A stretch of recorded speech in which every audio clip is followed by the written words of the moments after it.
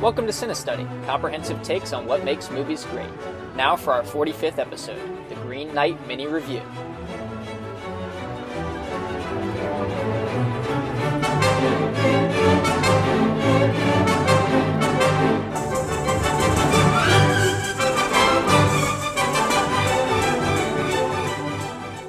Hello everybody, welcome back to Cinestudy. My name is Dylan, and today's episode will be, as mentioned, a mini review on The Green Knight. I think I mentioned last episode that the next episode would be a What Makes Blank Great.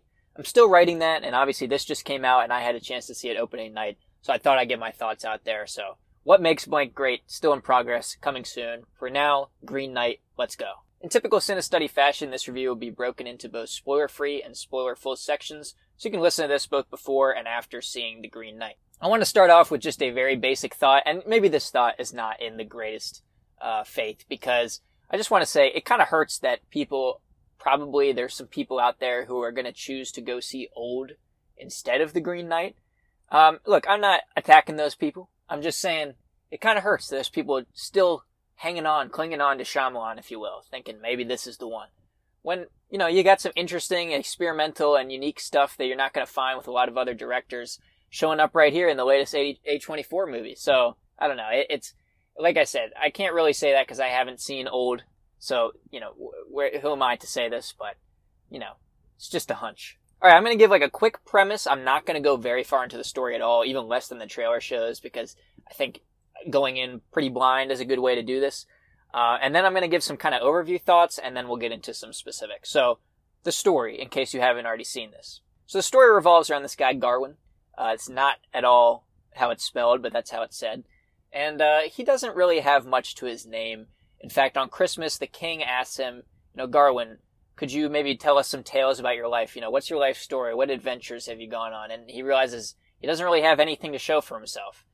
So sure enough, when a certain Green Knight walks through the gates, which the Green Knight is basically a tree man, think like a shrunken Ent from the Lord of the Rings, Garwin's like, now's my chance, when the Green Knight offers a sort of challenge or game to any of the Knights of the Round Table, because this is an Arthurian tale, if I haven't already mentioned it. So Garwin steps up. He's like, alright, I'll accept this challenge, and the rest of the movie kind of follows him accepting that challenge, the ramifications of that challenge, and a certain quest he has to go on in relation to that challenge. That's all I'll really say about the story, but I do want to say it's a great premise. Once you hear what the challenge is the Green Knight offers, and once you see what Garwin does, which hopefully, if you haven't seen the movie, I really hope you don't watch any trailers. Just go see it. Maybe that spoils that this is a positive review for me, but this is definitely a good one to go in blind to as far as the challenge goes, because they kind of give it away in the trailer, and I think it'd be a cool surprise if you don't really know what it is ahead of time. But that challenge is a great idea, and the quest with its many stops and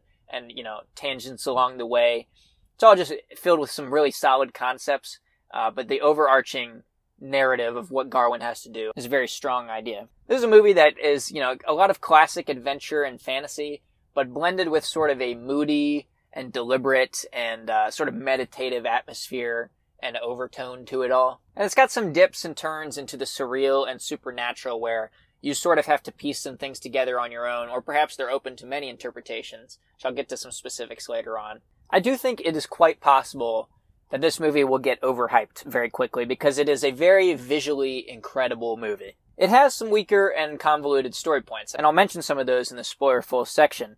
They're not necessarily thin story points. They just kind of leave a lot to the viewer to piece together, which can be very good, but it kind of gets lost in the fact that we know there's a driving story at play. There's a challenge we're trying to pursue. So when it kind of dips into these other ideas, but leaves a lot to you, it's kind of like, all right, I'm not sure I want to distract myself thinking about this little tangent thing. We've still got a quest to do here.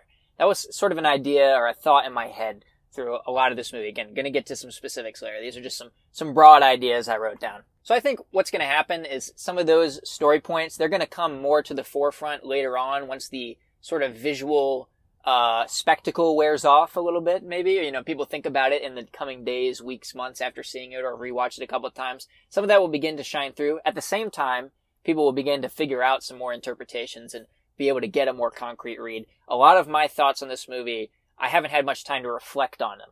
I haven't had a lot of time to try and think about what I view as happening in certain scenes, because there is some abstract, there is some ambiguity. So I just want to put that out there. I'm not coming here with the most concrete interpretations. Here's what I think this means and that means, and here's some of the really strong themes. I saw this very recently, so a little bit more like first thoughts. I think an accurate comparison to this movie, maybe not the most accurate, but something you could kind of like hold it in the same ballpark as, is Blade Runner 2049. I'm a big Blade Runner 2049 fan. I think it's better than Blade Runner, quite frankly.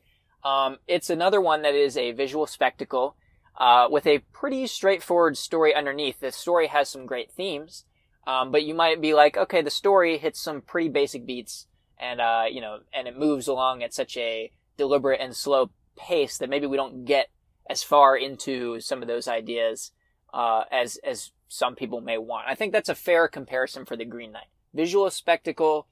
Some people are going to be fully invested in that spectacle and not care about the story. Other people are going to look into the story and be like, all right, there's a couple beats in here that don't really make the most sense. But, at the end of the day, Blade Runner 2049 is still held up as quite an achievement. And I think The Green Knight in consensus will probably be along a similar path. And I don't want to downgrade this movie at all, because I actually really, really enjoy this movie. It's a strong thumbs up, and I'll give my rating later on. I just want to kind of like, if anybody is listening to this who hasn't seen it, like, lower expectations to some degree, because, this movie got delayed for a year. The build-up and the hype has been real for many people for like a year and a half. And so if you go in with the wrong expectations in terms of this will be a masterpiece, or if you go in with the wrong expectations of like, this will be like Lord of the Rings, or this will be like Blade Runner 2049, and then it's like somewhere in between, or it kind of differs from what you think, you may be let down, or you may have a tough time fully getting into it. And this is on top of the fact that this is a David Lowery movie, and he seems to me like a director who, like, he has a vision, he follows through on it. He's not going to throw in a bunch of popcorn type, just crowd-pleasing things. He has a story and a vision in mind, and he sticks to it. He's one of the more curious directors, I think, working right now. A Ghost Story is the one I kind of reference as the other example of everything I just mentioned. All right, but anyway, I feel like I'm like almost selling this movie short, like saying like, it's not going to be a masterpiece that you think it is. I think I may just be kind of phrasing this all incorrectly. It's more just like, I think it's very easy to go into this movie with the wrong expectations. I think there are some story points that don't necessarily make the most sense, but I'm sure David Lowery has an idea of what certain things are supposed to mean. But because of that, there's a little bit of detachment there, because you're trying to figure all this out while also juggling in your head that we have a driving story we're pushing through. It's just ultimately a bit of a mixed bag in some degrees, but I think definitely leaning far, far more positive. So, I don't know. I guess this was all just a precursor to what I will now talk about in some of the specifics, as well as in the spoiler full section, which is still a ways off. Let's talk some performances. Dev Patel obviously anchors this movie as Sir Garwin. He pulls off the hero pretty well. He's cool, he's strong. He also has a lot of moments of vulnerability, which of course you need for a main hero like this. And we're actually with Garwin for, 99% of this movie. I expected there to be a little bit of deviations into other characters at times going in, but Garwin is on screen, most of the movie. It's almost a character study in that sense, much more than it is some adventure quest movie or anything like that. And he's definitely a hero you pull for despite his flaws. I think that's where Dev Patel bringing in sort of the vulnerability and the emotion is what's really necessary, because it'd be very easy to feel totally detached from this character because he makes some questionable decisions, and the way David Lowery wants you to feel about him in certain scenes is fairly obvious. And I do think there is some degree of coldness and separation from this guy, because he does make some irrational and impulsive and sometimes bad decisions, but ultimately Dev Patel is very strong in this movie. I think you needed a guy to really carry this thing with the way it's written and the way it's told. And I think Dev Patel stepped up to the plate and got a good hit. All right, so some of these supporting players here. We've got Alicia Vikander. There's a certain component of her being in this movie that's really interesting. I don't really want to ruin it because it was a bit of a surprise to me. And like Joel Edgerton's character, who I'm going to mention in a little bit here, I don't feel like I really have the best read. I have one interpretation that I straight up got from Alicia Vikander and something she said about it that's like, okay, I sort of see then why a certain decision is made regarding her being in this movie. I know that sounds very ambiguous. You'll get it when you see it. But regardless, she gives a very compelling performance, and it's sort of a performance that has to hit close to home for Garwin, and I think she definitely pulls that off. She kind of brings the main emotional attachment for Garwin, the only character relation that seems to be very significant to him. I feel like her appearances in this movie are like the perfect amount, too, where it's not like it's introducing this really long side plot or anything, or like something that's going to distract from the main challenge or the main quest. But it's there to give the right motivation. She kind of comes in at like the perfect spots to like remind the audience some of Garwin's attachments and some of the reasons he's doing things that he's doing in this movie. I do think maybe a little bit more could have been done with her character, but I feel like you can kind of justifiably say that about everybody in this movie who's not named Garwin, so it's not the most fair thing to say, but Alicia Vikander, solid in this movie. Quite interesting, and one idea that I can't really talk about because I think it's a good little surprise for those viewing it for the first time. I'll mention it in the spoiler-full section more than likely. Just mentioned him a second ago, Joel Edgerton. He's kind of the most charisma in this movie.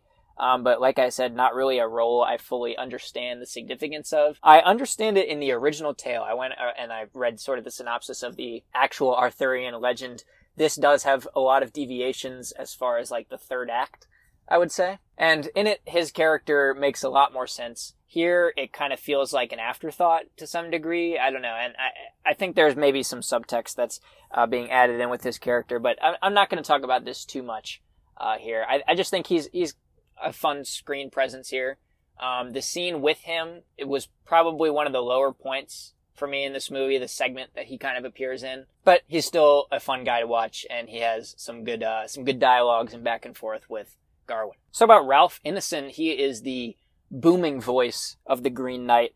The Knight is what I'll remember most from this movie. The entire look of the Green Knight, the sound of his voice, which sounded amazing in theaters. They also do this kind of layering with it, so there's the main kind of booming one, and then there's this almost like off-kilter, higher-pitched one right beneath it that you really have to like think about to actually pick up on beneath what is Ralph Ineson's booming voice. His voice gives this character this intimidating and also kind of like all-knowing way about him.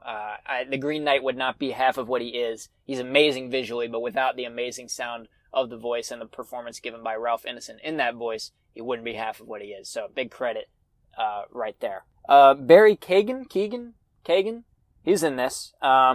You may know him as a certain creepy character in The Killing of the Sacred Deer. When I saw him in the cast for this, I'm like, I bet you he plays a sort of creepy and evil character here, and sure enough, he somewhat does. He's kind of got this loose and stumbling way about him. He's kind of just like stumbling through this like abandoned battlefield for a good portion, this nice long take. Like I mentioned, he's kind of playing this creepy sort of villain thug type character. And I like that they chose somebody that's less physically intimidating for that. Like, he's shorter than Dev Patel. Dev Patel rides on a horse when he's talking to Barry Keoghan, so he doesn't really feel like a threat. And so it kind of sneaks up on you. This is not really a big spoiler or anything, but because you can definitely tell that something is askew when you're talking to him. I like that they kind of put him in that lower position in that shot I just mentioned, and have this guy that looks a little bit more scrawny. Like, what can this guy really do? And you'll have to wait and see what happens with his character. He was definitely the highlight among the supporting cast, minus Ralph Ineson's vocal performance. Alright, let's talk about some other technical things. Costumes. Unbelievable in this movie. The king and queen outfits, because in the first scene we meet, who I believe must be King Arthur, and his queen, whose name I do not know because I'm not super familiar with Arthurian stuff. They have these kind of halo attachments to their crown that are very visually striking. I really like the design of those. And this circle, which the circle is kind of a motif in this castle that they live in, the light designs and the windows, a lot of circles. It's very, like I said, visually striking. Looked great on the big screen. Obviously, you've got, the classic fantasy stuff, these scarves and boots and chainmail. And I think every outfit in this movie has just beautiful details and each one is very intricate and adds certainly a lot to the immersiveness of this movie in the setting it is being told in. Gotta give a little credit to Dev Patel's facial hair and flowing locks.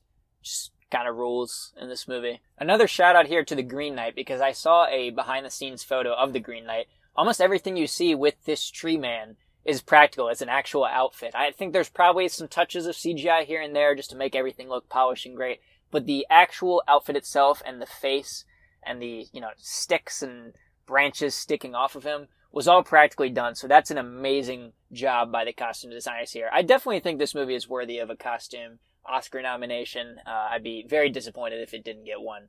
And the Green Knight, as far as like kind of makeup and prosthetics goes, is insanely impressive. So I can't sell that enough how awesome the Green Knight is, and that's what I'll remember from the Green Knight the most is every scene that has the actual Green Knight in it. Let's talk about some kind of set designs and locations. I think there's sort of a combination of scouting, of building, and of CGI when it comes to landscapes. I know the main castle the Green Knight first rides into, practical, because that's the same behind the scenes photo I just mentioned. I really like the look of that castle. Again, it's this kind of circular hall with these windows that cast light down, which I'll come back to light in a second. These big archways, and it's just a really beautiful and extravagant set, which is very impressive. You've got a couple other sort of castle settings like that throughout the movie. Landscapes, I think the backdrops to landscapes are often done with some CGI. There's definitely some CGI when Garwin first leaves the castle. It's hard to tell these days. I'll be quite honest. Sometimes I'm like thinking in my head, like, I think that's CGI, but can I really say for certain? No, I can't really say for certain. There are some effects done with nature. I guess I'm kind of transitioning into effects here. I might as well talk about some effects. There are some effects done with nature and moss and flowers growing in a short time span that look pretty strong. And I especially like when the Green Knight enters the hall, he sets this axe down and the moss starts to come in between the cobblestones of the floor. I thought that looked great. Had a cool visual flow to it, watching the moss kind of spread through those cracks. There's a certain CGI supernatural being or herd of beings that Sir Garwin comes across that I won't spoil in case you haven't seen the trailer. Those looked pretty good. I feel like the actual design of them is a bit odd. And if you've seen it, you know what I mean. I don't know. It's like the faces and the bodies are a bit strange, but this is what Lowery does. But I thought they looked good, and the scale in relation to Garwin was quite interesting. Again, don't want to say too much. But yeah, I thought those looked good. And you've got a fox that follows Sir Garwin on a large portion of this quest. The fox is kind of one of those obvious CGI things. I don't even think it's necessarily the greatest looking fox. If you got something more along the lines of like the recent Disney animal CGI work, Lion King and Jungle Book, I thought that could look really great, but there's nothing that really detracted too much as far as the fox goes. But certainly one of the weaker points of the CGI. Back to kind of set design and stuff like that a little bit. The production design of a place called the Green Chapel is amazing. It's overgrown with all these vines and moss, and it looks completely abandoned, and it's a very well done and very detailed location. And like I said, just the landscapes in this movie are very strong. You get these large sweeping shots of these valleys and hills and mountains, rock banks and stuff like that. It all looks good. I said it at the top, and I don't want to, just keep repeating it over and over again, but this is a movie you got to see in theaters if you're going to see it, because on the big screen it does look incredible, and a lot of that is just the amazing visual design of this movie. Let's get into some of that. Let's talk about some of the lighting and stuff. It's bold. It's beautiful on the big screen. It plays with shadow and silhouette very well. There's a couple of really great shots of shadow and silhouette. There's a certain scene where Sir Garwin goes underwater and everything becomes red and he is just a black shadow in that red. I really love that shot. I wish I could use that as the shot to post on Instagram, but I haven't found it anywhere. Another example is Garwin looking at a tree and kind of imagining as if that tree were the Green Knight, and you're getting these flashes of green lightning that illuminate that silhouette, which look really very cool. And I like the actual, on off of that lightning, and that kind of idea of just these quick glimpses and Garwin, going through all these possibilities in his head. Something that was very cool on the big screen, and I have to think you can only get this in a theater. In the opening scene, which I mentioned is in kind of this hall, which it's not really the opening scene, but towards the beginning of the movie, in this circular hall, there's these tiny windows, and they offer these sort of pinpricks of white light that sometimes are covered by a character, and then the camera moves, and now those pinpricks are above a character's shoulder. And what would happen is, since the rest of the frame was so dark, in the actual theater, you would see this like shaft of light shoot from the screen all the way to the back of the theater. I've never seen that happen before. Maybe it's happened in other movies, but there was this balance of darkness in this movie, which is a very dark movie at times. Sometimes you even struggle to see what's going on. I don't really hold that against the movie too much because it's all about the atmosphere it was trying to create. But with that contrast of darkness to those just tiny pinpoints, you were getting a very, very noticeable and cool effect. I'd be interested to see if anybody else experienced that in their theater, or in the future, if somebody watches this at home, if they get anything like that. Again, maybe this happens all the time. I've just never noticed it, but it definitely stood out here. So that was very cool. And I have to think that was an intentional idea of how that would look in theaters. So well done there. If you're somebody who likes color symbolism, I think you're going to get, you're going to have a field day with this movie. I'm not going to mention all the specifics here because there's too many. I mean, the movie's called The Green Knight. You know it's going to play with some colors and stuff, right? I feel like that's kind of in the title. And like I mentioned, you get these sort of bold colors that envelop the whole screen when you're looking at maybe the sky or maybe you're underwater, stuff like that. And I think it's a lot of fun to try and piece together some of the reads there.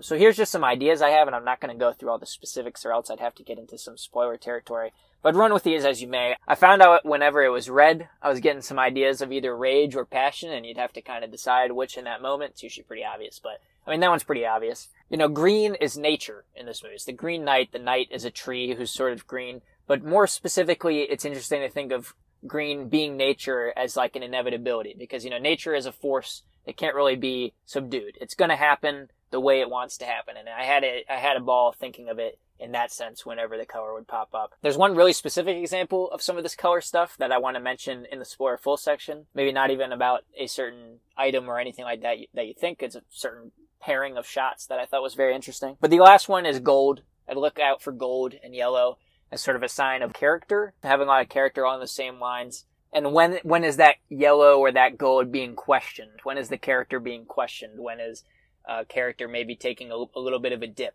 is interesting to see. So those are just some thoughts. I don't want to mention all the specifics because, again, I'd have to get into too many like scene-oriented things that I don't want to say in this section. So maybe I'll say a few ideas I had in the spoiler full section. But I always like looking at that, even though, you know, it's kind of straightforward. A lot of that is just, you know, subconscious. It's like, okay, you see red, you know it's anger. But it's always nice to think of some of those symbols and piece them together. So I don't know, something to look for.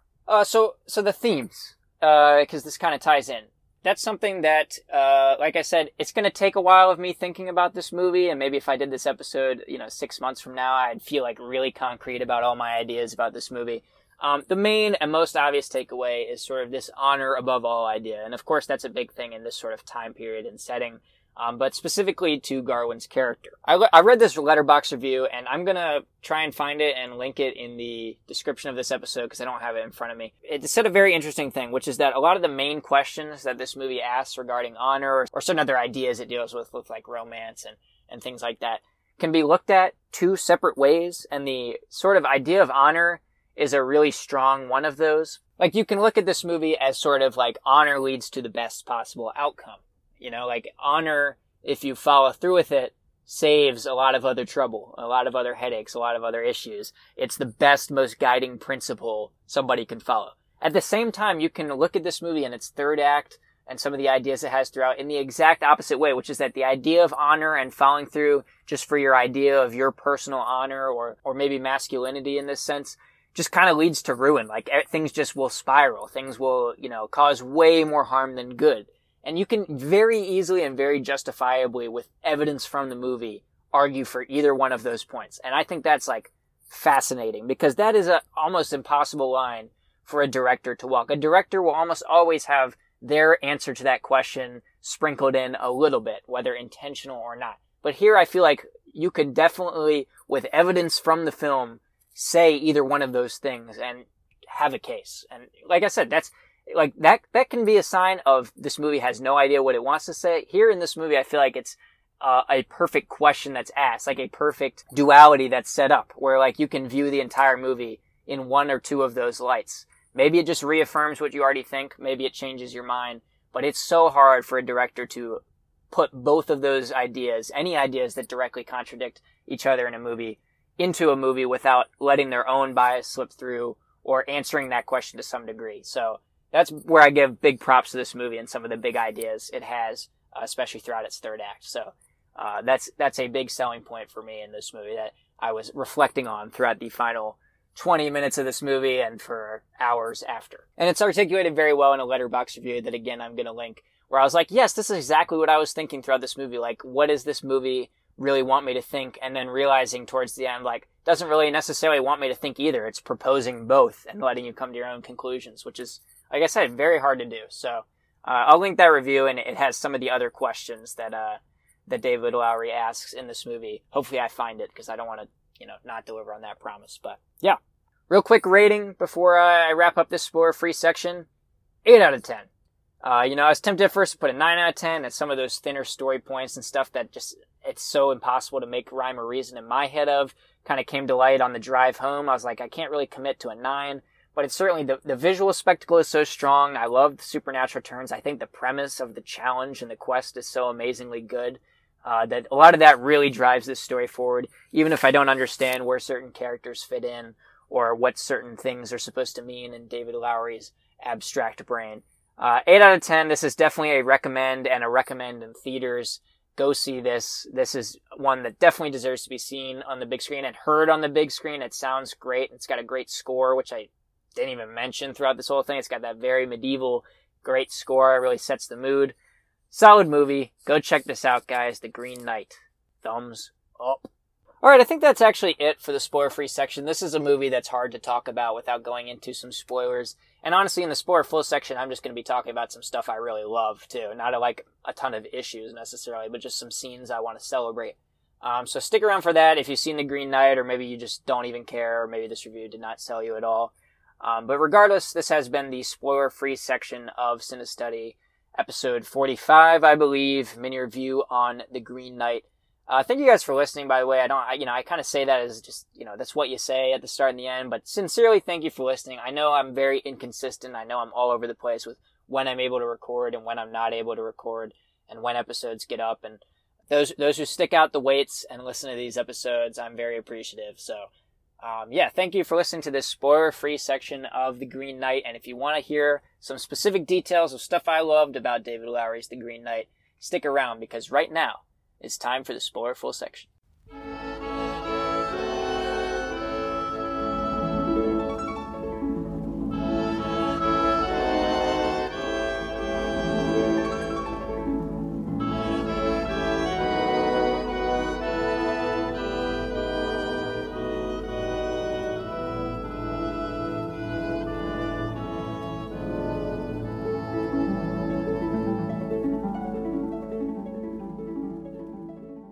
Alright guys, spoilers ahead, you've been warned. So let's just put it out there. I don't understand the significance of the stuff with the pond, and I think it's St. Winifred, and the stuff at Joel Edgerton's castle at all. Again, Joel Edgerton's castle makes a ton of sense in the Arthurian legend, like the significance of it. It comes right back around.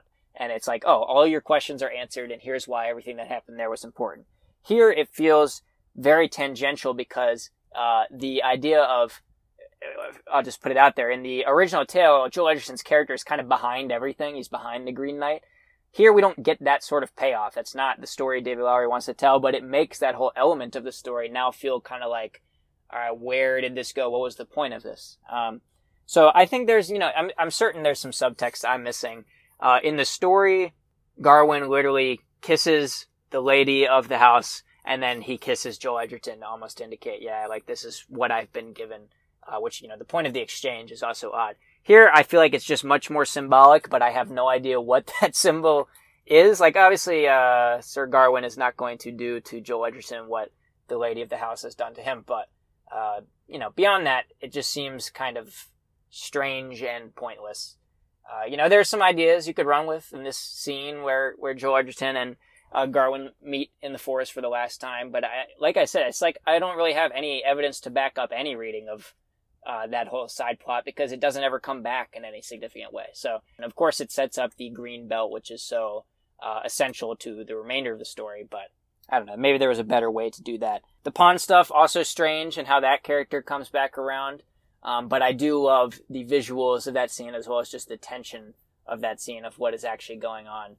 Very, very interesting. That's probably my favorite turn into the surreal, is that whole sequence, even though I don't really know the significance of it. I liked the juggling between, the ghosts and then the skeleton and who's there, who's not, when he goes underwater, all of that. And it's all very visually appealing. So, very strong portion of the movie, even though, again, I'm not sure I understand what David Lowery was going for there. And I don't even think that part's in the original tale, if I remember right. So, the last thing that I'll say I'm flat out confused on is the sorceress and the mother, who are, I believe, the same person. His mother conjuring the Green Knight, and then also is the blindfolded woman at the house. At least that's how I believe it is in the, I'll say it, I said it once, I'll say it 1,000 times, the original Arthurian tale.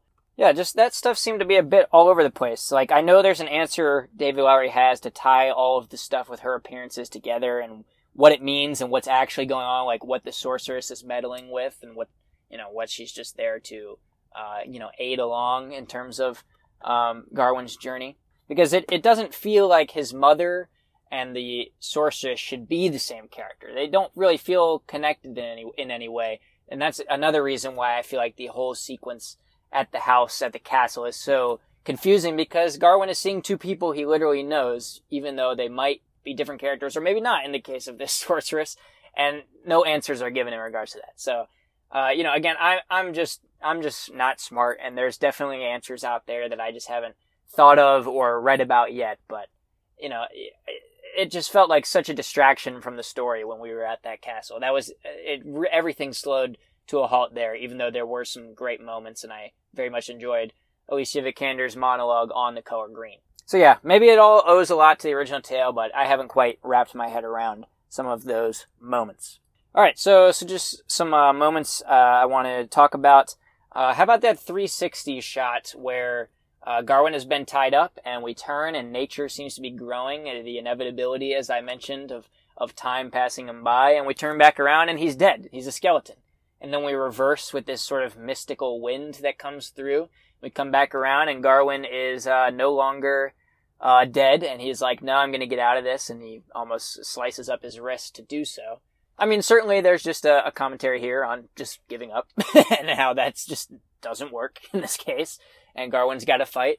What actually happened, I believe, has to be some manipulation from his mom with the idea of that wind, which maybe it was just a trick on the eye, but that seemed to be what started to reverse the direction of that 360. I really like the concept of that 360 because if you remember, we had the calendar that showed the year going by with the puppet show. That was a circle as time went, another year. Here we're following another circular path. True Detective fans out there know that time is a flat circle, so time is a flat circle. I thought it played with some of those ideas in a fun little way there, on more of a visual way, as well as with the prop in the puppet show. I liked that it took its time, too. It didn't rush that spin around. It let the audience slowly realize what was happening as nature continued to grow and these flowers were popping up, which, again, ties in very heavily with the idea of this Green Knight being an inevitability. Nature is taking over, and he's going to have to face this guy. But if you're sticking around the spoilerful section, I mean, look, we know what we're here for. The ending, the La La Land ending, as I like to call it, the alternative what could have been, only to find out maybe that wouldn't have been better necessarily. Maybe it would have, but no, we're going to change, and we're going to come back and have our realization like this is what it is now, with one final little stinger. That's what I was thinking the entire time. Probably first realized what was going on, and that this was going to be some sort of, premonition of what could happen when Garwin was just kind of unanimously named king, and then, of course, the magic belt constantly being shown. Maybe shown a bit too much. I think he could have left a hair more to the audience to figure out, like, trusting the audience on that one a little bit. Could have been nice, because we do get some just direct shots of, like, remember the belt. Remember the belt. The belt is important. Here's the belt. You see it? There's the belt. Remember the belt. But I thought the whole idea of that ending was just so well executed in the same way as La La Land. Having this large portion, no dialogue, just following the actions of what happens if Garwin wears this belt, runs away from the Green Knight. Where do things go from there? And I thought they were going to go bold with it, and that it was going to end with that, as I was watching, I'm like, they're going to end this movie with him just being king, being a coward, but that he lives on as king, and that's it. And then people start storming the castle, and then I'm like, okay, now they're going to end it, I think, with him removing this belt, and his head's just going to fall off. I called that. I felt very proud of that. I actually called that way earlier. I think it was during the scene where his new wife tries to take the belt off, and he refuses. I'm like, I bet you if he ever takes this belt off, that head is just coming right off. And sure enough, that happened. I was like, nice. I figured it out. But then I was like, yeah, I think they're going bold with this, and it's going to end like this. And I would have loved that. But they instead flash back, and I'm not disappointed with what they do either. I think it's equally strong, which is that Garwin's like, you know what, after chickening out 3 times ahead of the large premonition, he's like, I'm ready. And he takes the belt off, and the Green Knight says, I'm proud of you. He's like, good job, brave Sir Knight. And you're like, the Green Knight respects this. He followed through on the game. But that doesn't mean he gets rewarded with like a easy way out. No. He says, now off with your head. And we're led to believe that Garwin meets his demise at that point, but does so with honor. And so this was, like I was saying, you could see that as like honor prevented this year-long struggle of him being an absolute coward, of being sort of a tyrant, like when, one of the people in his kingdom throws a rock at him, and you immediately hear that man who threw the rock be killed, abusing his lover at home, whose name I can't remember, but, Alicia Vikander, number 1, in favor of marrying this, more prestigious and royal lady, and abusing in the sense of just getting a child out of her, essentially, and then leaving her by the wayside, which was like, my theater, you could feel it was just like the scorn was real for Garwin in that moment. All that is saved, and he takes the honorable way, so it's like, hey, maybe honor is the best way out. It prevented all these terrible things from happening. Or you can look at it as like, hey, why even have the honor of accepting this game and going to meet the Green Knight to begin with? He didn't have to go out there to the chapel. That was a voluntary choice for his honor and for his reputation that he's made. So maybe it's a comment on like, you try to uphold your idea of, your personal toughness and your honor and your masculinity. It just leads to harm and ruin, and he ends up dead, and nothing positive came of it. In fact, other people suffered along the way.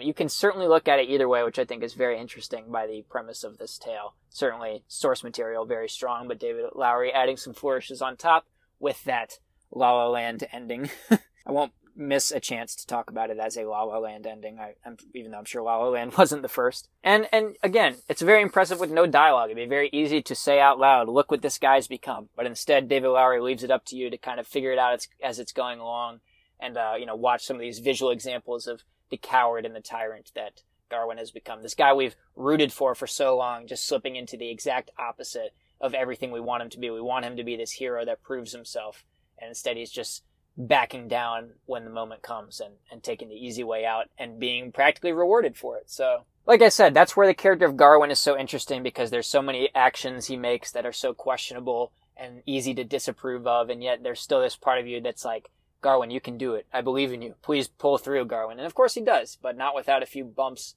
along the way and a few nicks to his reputation. Last thing is I want to talk about that specific color example of a pairing of shots that I found was really cool. And I get all these from the fact that I took AP Lit several years ago, and we learned about all these, different ideas and big concepts, what color would be associated with them most practically in literature and in film and stuff like that. So yellow, and this is kind of obvious just from like, driving. Like yellow is often caution, as well as just kind of cowardice. Cowardice is another thing that's strongly associated with yellow. That's the tie, if you're going to pick a color for cowardice, that's often given in literature. So sure enough, it makes sense that the entire sky is this bold yellow when Garwin walks in. Very tentatively, like, do I really want to be here? Am I going to really kneel in front of this knight? Which he walks over very slowly. Also, great sound in this scene. Like the sound of nature and the creaking of the branches, which also is something I failed to mention. The Green Knight sounds awesome when he walks around. He's got these heavy creaking footsteps. It's so cool. Back to what I was talking about. It's this bold yellow, this like caution, careful, it's kind of obvious, but also like this cowardice, like you can tell Garwin is about 2 steps away, one weird sound away from turning the other way and leaving, because he doesn't have to be here, and the Green Knight is not moving yet. He's just sitting in his chair. But then, snap cut, Garwin has stuck it out. It's night. And what do we have? We have this strong blue. And a big literature thing with blue is loyalty, and that's him sticking it out. He's like, no, you know what? I'm going to do it. I'm going to stick this out. I'm going to kneel in front of this Green Knight and let this happen. It's like you see firsthand the commitment that Garwin now has, that he's still kneeling there. He's kind of dozing off, but the Green Knight hasn't moved, but neither has Garwin. But when everything comes to an end and the Green Knight awakens, what are we back to? We're back to yellow. And he's wearing that belt, which he has been the whole time. But now it's like, maybe there's a doubt here. I'm not going to say I was thinking this while I was watching those shots, but it did occur to me on the drive home. I was thinking about some of those striking colors, because I love with movies with striking colors, trying to kind of pair together some of those ideas of what colors can represent, because that is one of I think the most fun things a director probably has to manipulate, because it gives your film a great look. You can get across some ideas and some moods, whether consciously or subconsciously for the audience, like I mentioned earlier. So I had fun thinking about that, and this was one of the first ones that kind of came to mind. Again, it's kind of surface level. It's like, okay, Garwin was careful, and then now he's like, no, now I'm going to stick it out, and then he's back to like, maybe I should run away. But, is it a coincidence that lines up so one for one? I don't really think so. So, I definitely have had fun thinking about that, and in other movies with this sort of, big pop aesthetic to it. Big pops of color. And yeah, with the director as particular of David Lowery, I don't think anything is just, coincidence. Like, oh, I just happened to choose blue and yellow for those moments because they looked cool, I don't think it's as easy as that. So, even though my read is not necessarily super complex either, just some stuff I pulled from a study guide not so long ago. Alright, that's really it. I know I'm missing some stuff. There's so many great moments in this movie that I haven't even mentioned. Like it took to the spoilerful section to even bring up the puppet show stuff, or I haven't touched much on the St. Winifred stuff beyond just how cool it looks and that I like the moment. This is a movie that if you have even an inkling of a desire to see it, you should do it in the theaters. Don't choose Old, don't choose Jungle Cruise, even though I haven't seen either. Go give The Green Knight a shot, form your own opinion on it, because this is a movie that is certainly splitting people. And like I said at the very beginning, I warn you to not go in with many expectations, because you could have expectations that are way too high, that are way too low, which, low expectations are never that bad. But you could also just have expectations in the wrong place. You could be expecting a Lord of the Rings type adventure. It's not that. You could be expecting something as contemplative and like huge ideas as a Ghost Story from David Lowery. It's not that either. It's this weird middle ground between the two. I think Lowery is an amazing director to have on this story. There's a lot of people that would go for the gratuitous violence and like amazing adventure and quest version of this story, which could be great. There's a lot of people that would go for this extremely abstract version of the story because it has so many supernatural and magical elements. That could be really great too, but David Lowery brings in elements of both in a very strong way. I highly recommend The Green Knight. If you get a chance to see it in theaters, that's when you should do it, for sure. Alright guys, that has been this episode of CineStudy. Follow me on Instagram at CineStudy Podcast. I don't use Facebook. I'm going to stop plugging the Facebook. Nobody emails. I'm going to stop plugging the email. Letterboxd is the biggest thing if you want to see some of the movies I'm seeing, some quick little reviews, some lists I make. That is at Film Dylan. And if you're not on Letterboxd, you should be. Because if you're a movie fan, it's the best place around. It's so much fun. It's addicting. I spend way too much time on it. Definitely go get on there. And follow me at Film Dylan. Alright guys, thank you again for listening. One more thank you for sticking out the fact that episodes come out so sporadically and at weird times and never consistently, and then we go on huge droughts. I wish they could change, but life is life. I got a lot of stuff going on at various times. It's tough to always just churn out an episode. I'd really like to. I think there's a way for me at some point to be committed to that, but I appreciate those of you that hang on and just listen when episodes are out. I'm very, very appreciative of that. And, this is a lot of fun to do this show. I try to squeeze it in when I can, and I'm sorry for when I can't, but, always know that there is another episode on the horizon. I'm not, even if I'm away for weeks and weeks and weeks, there's another episode somewhere remotely in my mind in the works or on paper, or, I have something I'm gonna do next. So, thank you guys again for listening. I have been Dylan. This has been CineStudy, episode 45, The Green Knight mini review, and I'll catch you next time.